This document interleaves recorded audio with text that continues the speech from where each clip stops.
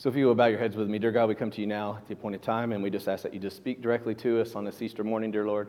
Let us hear the message that you have prepared for us.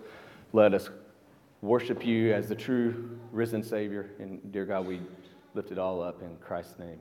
Amen. Amen.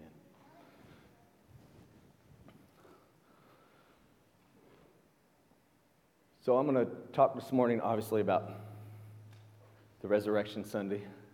So this is in Luke 24, and it says, "But on the first day of the week, at dawn, after the Sabbath had ended, they went to the tomb, taking the spices they had prepared, and they found the stone rolled away from the tomb.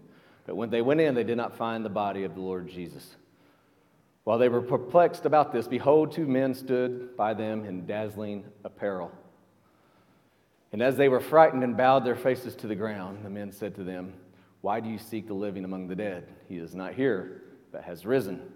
Remember how he told you while he was still in Galilee that the Son of Man must be delivered into the hands of sinful men and be crucified, and on the third day rise.'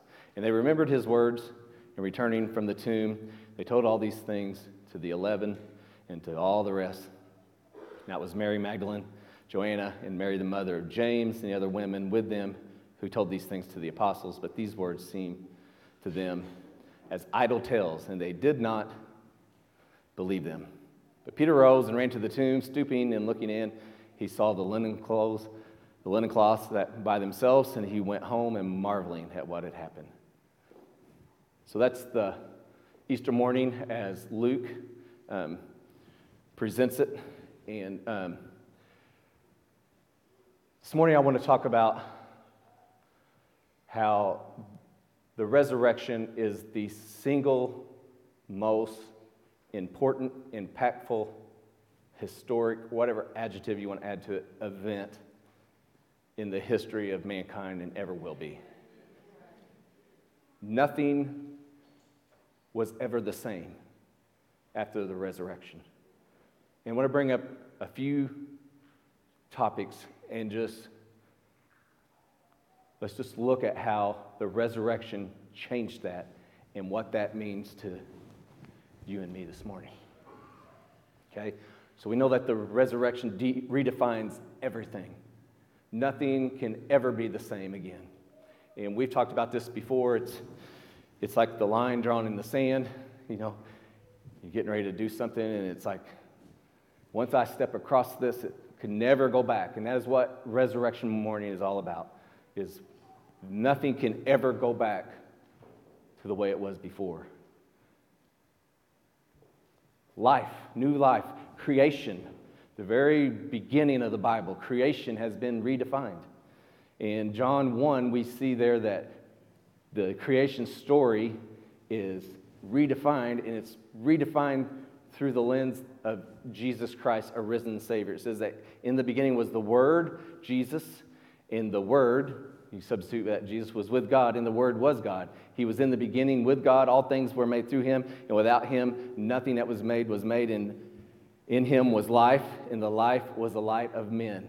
So Jesus, he is resurrected on the first day of the week to signify that God created on the first day of the week. He began creation on the first day of the week, and he is redefining creation.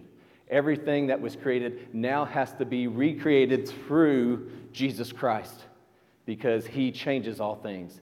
All of us, as we sit here living, we had to be reborn.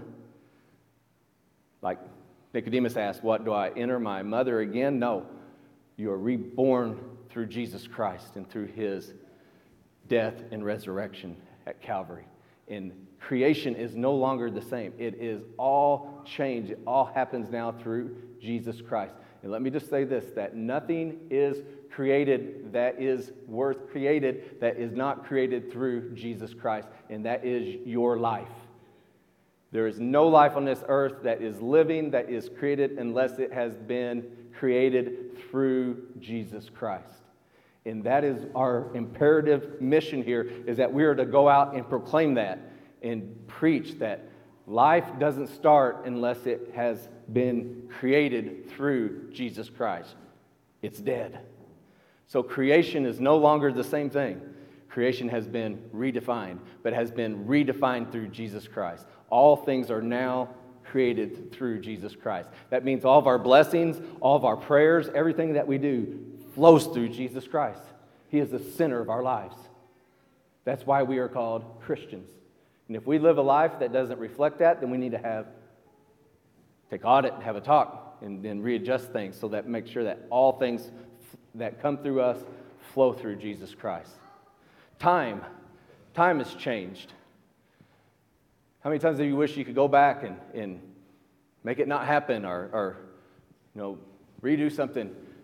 Jesus Christ makes that available. All the things that happened in the past that were wrong, He can take that away from us, the guilt away from us. He can step back in time and erase the mistakes. Isn't that wonderful? Think about the mistakes that we made. I think about the horrible things that I have done to people, to myself, to my family, and I'm ashamed, and I just want to, like my Aunt Bernice said, she used to say, I just wanted the whole earth to just swallow me up. When she'd get embarrassed, she'd say that. I think about those things, and I think, I just wish I could go back. I can go back because Jesus Christ can go back and erase those things and forgive me. And then He can go in the future, and He could already provide me forgiveness. He makes time a whole different element. We're no longer bound by the guilt of our past. You hear me? You hear what I'm saying on that? Because I want you to know that sometimes the last person that we ever forgive is ourselves. And there's a lot of us living with some guilt. A lot of us living in past sins. Sorry, got a little dry mouth this morning.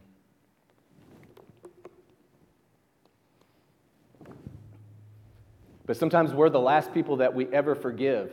And sometimes we hang on to that, and it almost becomes like a crutch, almost like a security blanket. That doesn't sound right, but sometimes our guilt, sometimes our past becomes, because then we don't have to step out.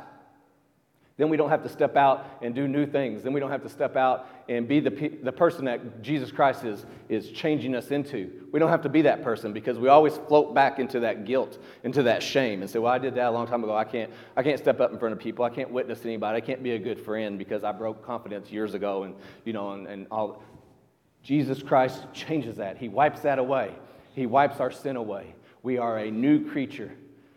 And we are no longer bound by the time of guilt and all that. The past, it's all wiped free from us through Jesus Christ. And that all happens because He makes us alive. When we were dead back in our trespasses, He makes us new. He makes us alive. Okay? And He sits now at the throne.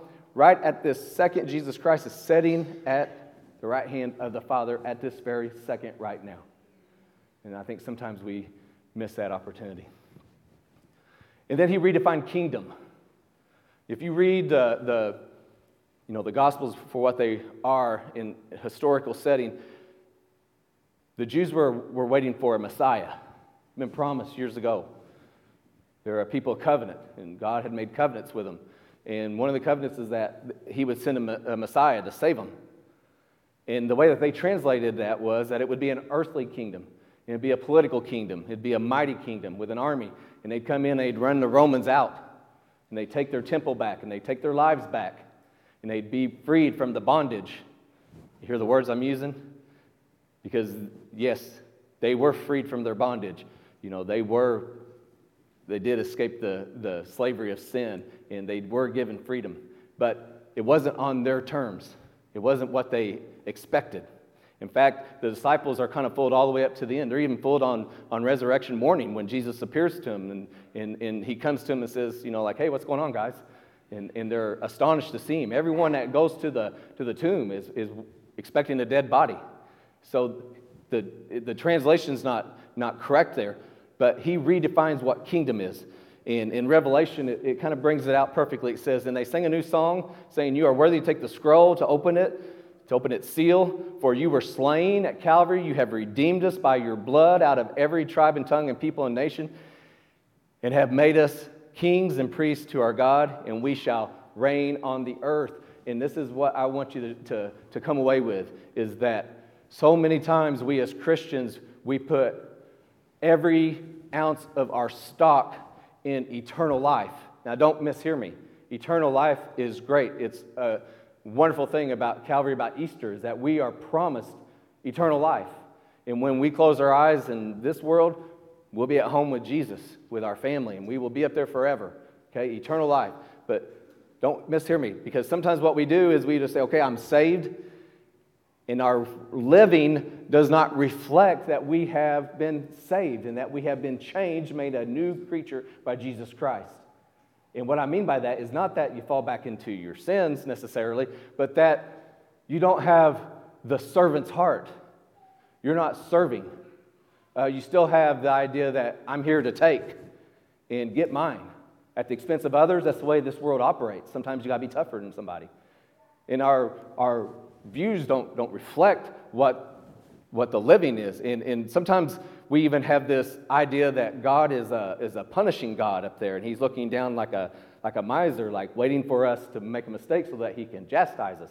Okay? And what the Bible is telling us here is that you have to be changed, and you have to do things right, and you have to be driven to serve as the Holy Spirit drives you to serve. But there's also this idea that, you want to be a good person because that's what makes this world better. And sometimes we come away and we just think, well, I'm just living, and then I'll get my eternal life. No, we are charged to change the world we're living in today.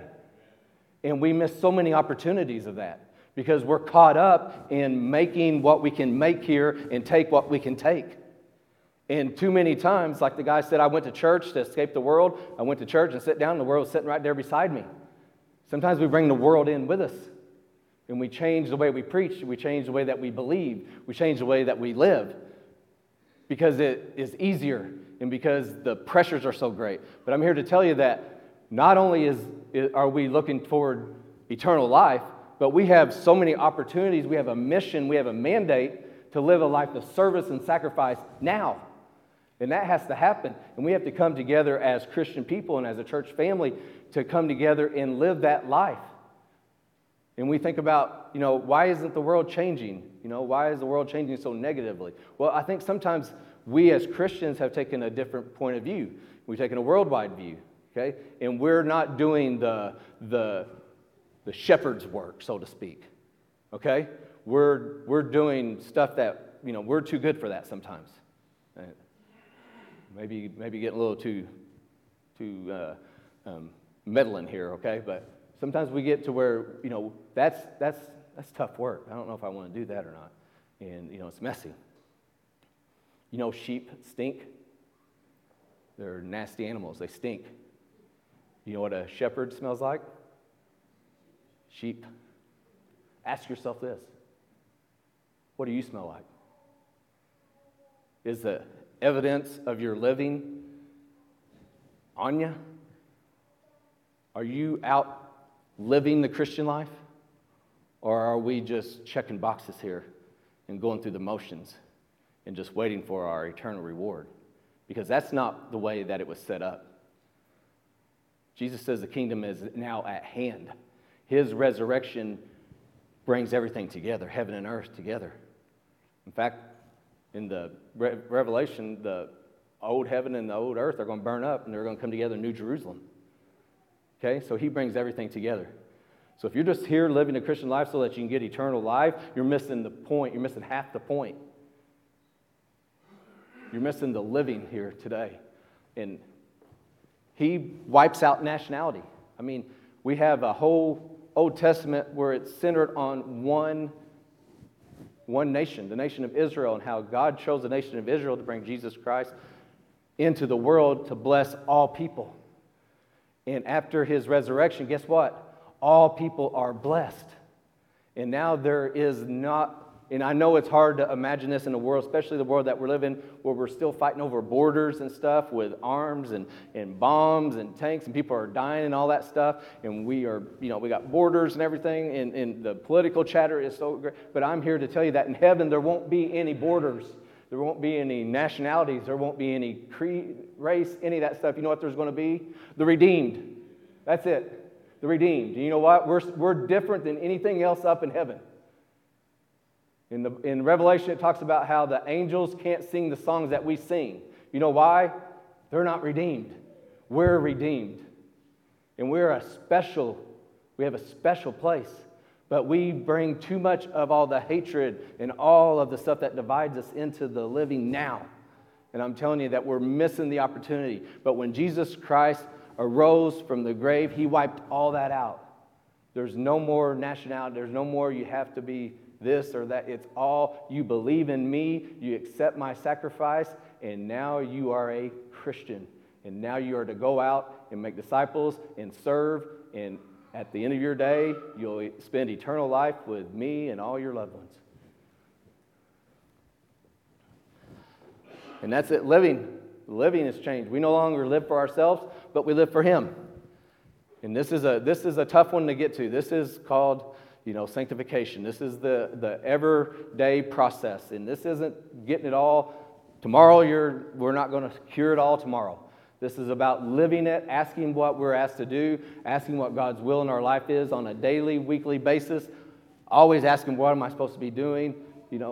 This is now that we live for Christ and not for us. And then that affects everything that we do. Our serving is different. We don't serve for the glory of us. We serve for the glory of Jesus Christ. Listen to me. He's talking to you, all right? But I'm telling you that our living as Christians has to reflect that we have been changed and made a new creation by Jesus Christ and through his resurrection. We're missing that too much. I mean, I don't know why I turned it on this morning, but I turned it on Twitter. And of course, religion was all over the place because it is Easter Sunday. And I just listened and I just read some of the stories, and I was thinking about how we as men, and I'll throw myself in there, have let people down, and how we have not projected the proper Christ sometimes, and people get jaded on, and it just broke my heart to read that people have given up on church, they're giving up on Christ because of something negative that we've experienced. And I'm telling you that we can change our communities through the love of Jesus Christ. In our service, service is not the same anymore. It's not a service of us. But it says, surely he bore our griefs, he carried our sorrows, yet we esteemed him stricken, smitten by God. He was wounded for our transgressions, bruised for our iniquities. Our chastisement was upon him, and by his stripes, by his beatings, we were healed. And Jesus Christ is the suffering servant. And I just want you to understand this, all right? Is that when you take steps into this Christian life and Christian walk, you're going to suffer. It's not going to be all good. There's going to be heartache. There's going to be troubles. But you know what the apostles said? They went and they praised the Lord because they were worthy to receive suffering in the name of Jesus Christ. Sometimes my mind can't comprehend that.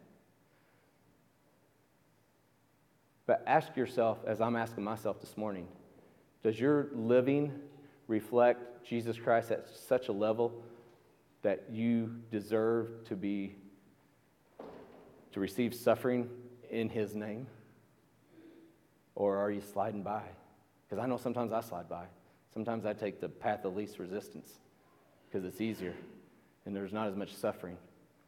But I'm here to tell you that if we do it right, there will be suffering. But remember this, God didn't leave Jesus in the tomb, did he? Brought him out. It'd be the same thing for us. It'd be the same thing for us if we do it in the right way. Death, that song we just sang, death was arrested. Okay, death has a different meaning now. Death was so final before the resurrection. It was so final. And now it has no threat to us. That's why when we go and have funerals for Christians, we call it a celebration of life. Bless you. But I'm telling you that death was redefined. It was redefined because Jesus Christ defeated it. And love was redefined. Love never fails. And if I can make one final point to you, because sometimes I think we have this idea that there's an angry God out there who needed vengeance and blood so that we could be forgiven of our sins. All right? God loved us so much that when we fail to sin, He loved us so much that He wanted to restore us to Him. That's what the Bible says. He was restoring the world to Himself. And what that means is that He loves us so much that He gave Himself completely and totally in an act of love. Not in an act of vengeance, but an act of complete sacrificial love for us. He died for us. And that is available for every one of us. I want you to think about the words that we talked about this morning and how they apply to our living. And I want you to ask yourself, have those words been redefined, not in just your mind, but in your living? Does your living reflect the definitions after the resurrection? Or are they still stalled up in the pre-resurrection definition? Thank you for tuning in to Star Church's sermon. We truly hope that the sermon edified you today and brought you closer to the Lord. For more information about Star Church, visit our website at stargbchurch.com. Once again, that's stargbchurch.com. And if you would like to visit our church, our address is 4925 State Road 142, El Dorado, Illinois 62930. We now pray that God will bless you as you enter the mission field and bring His word to the world. And as always, we will see you next time here at Star Church.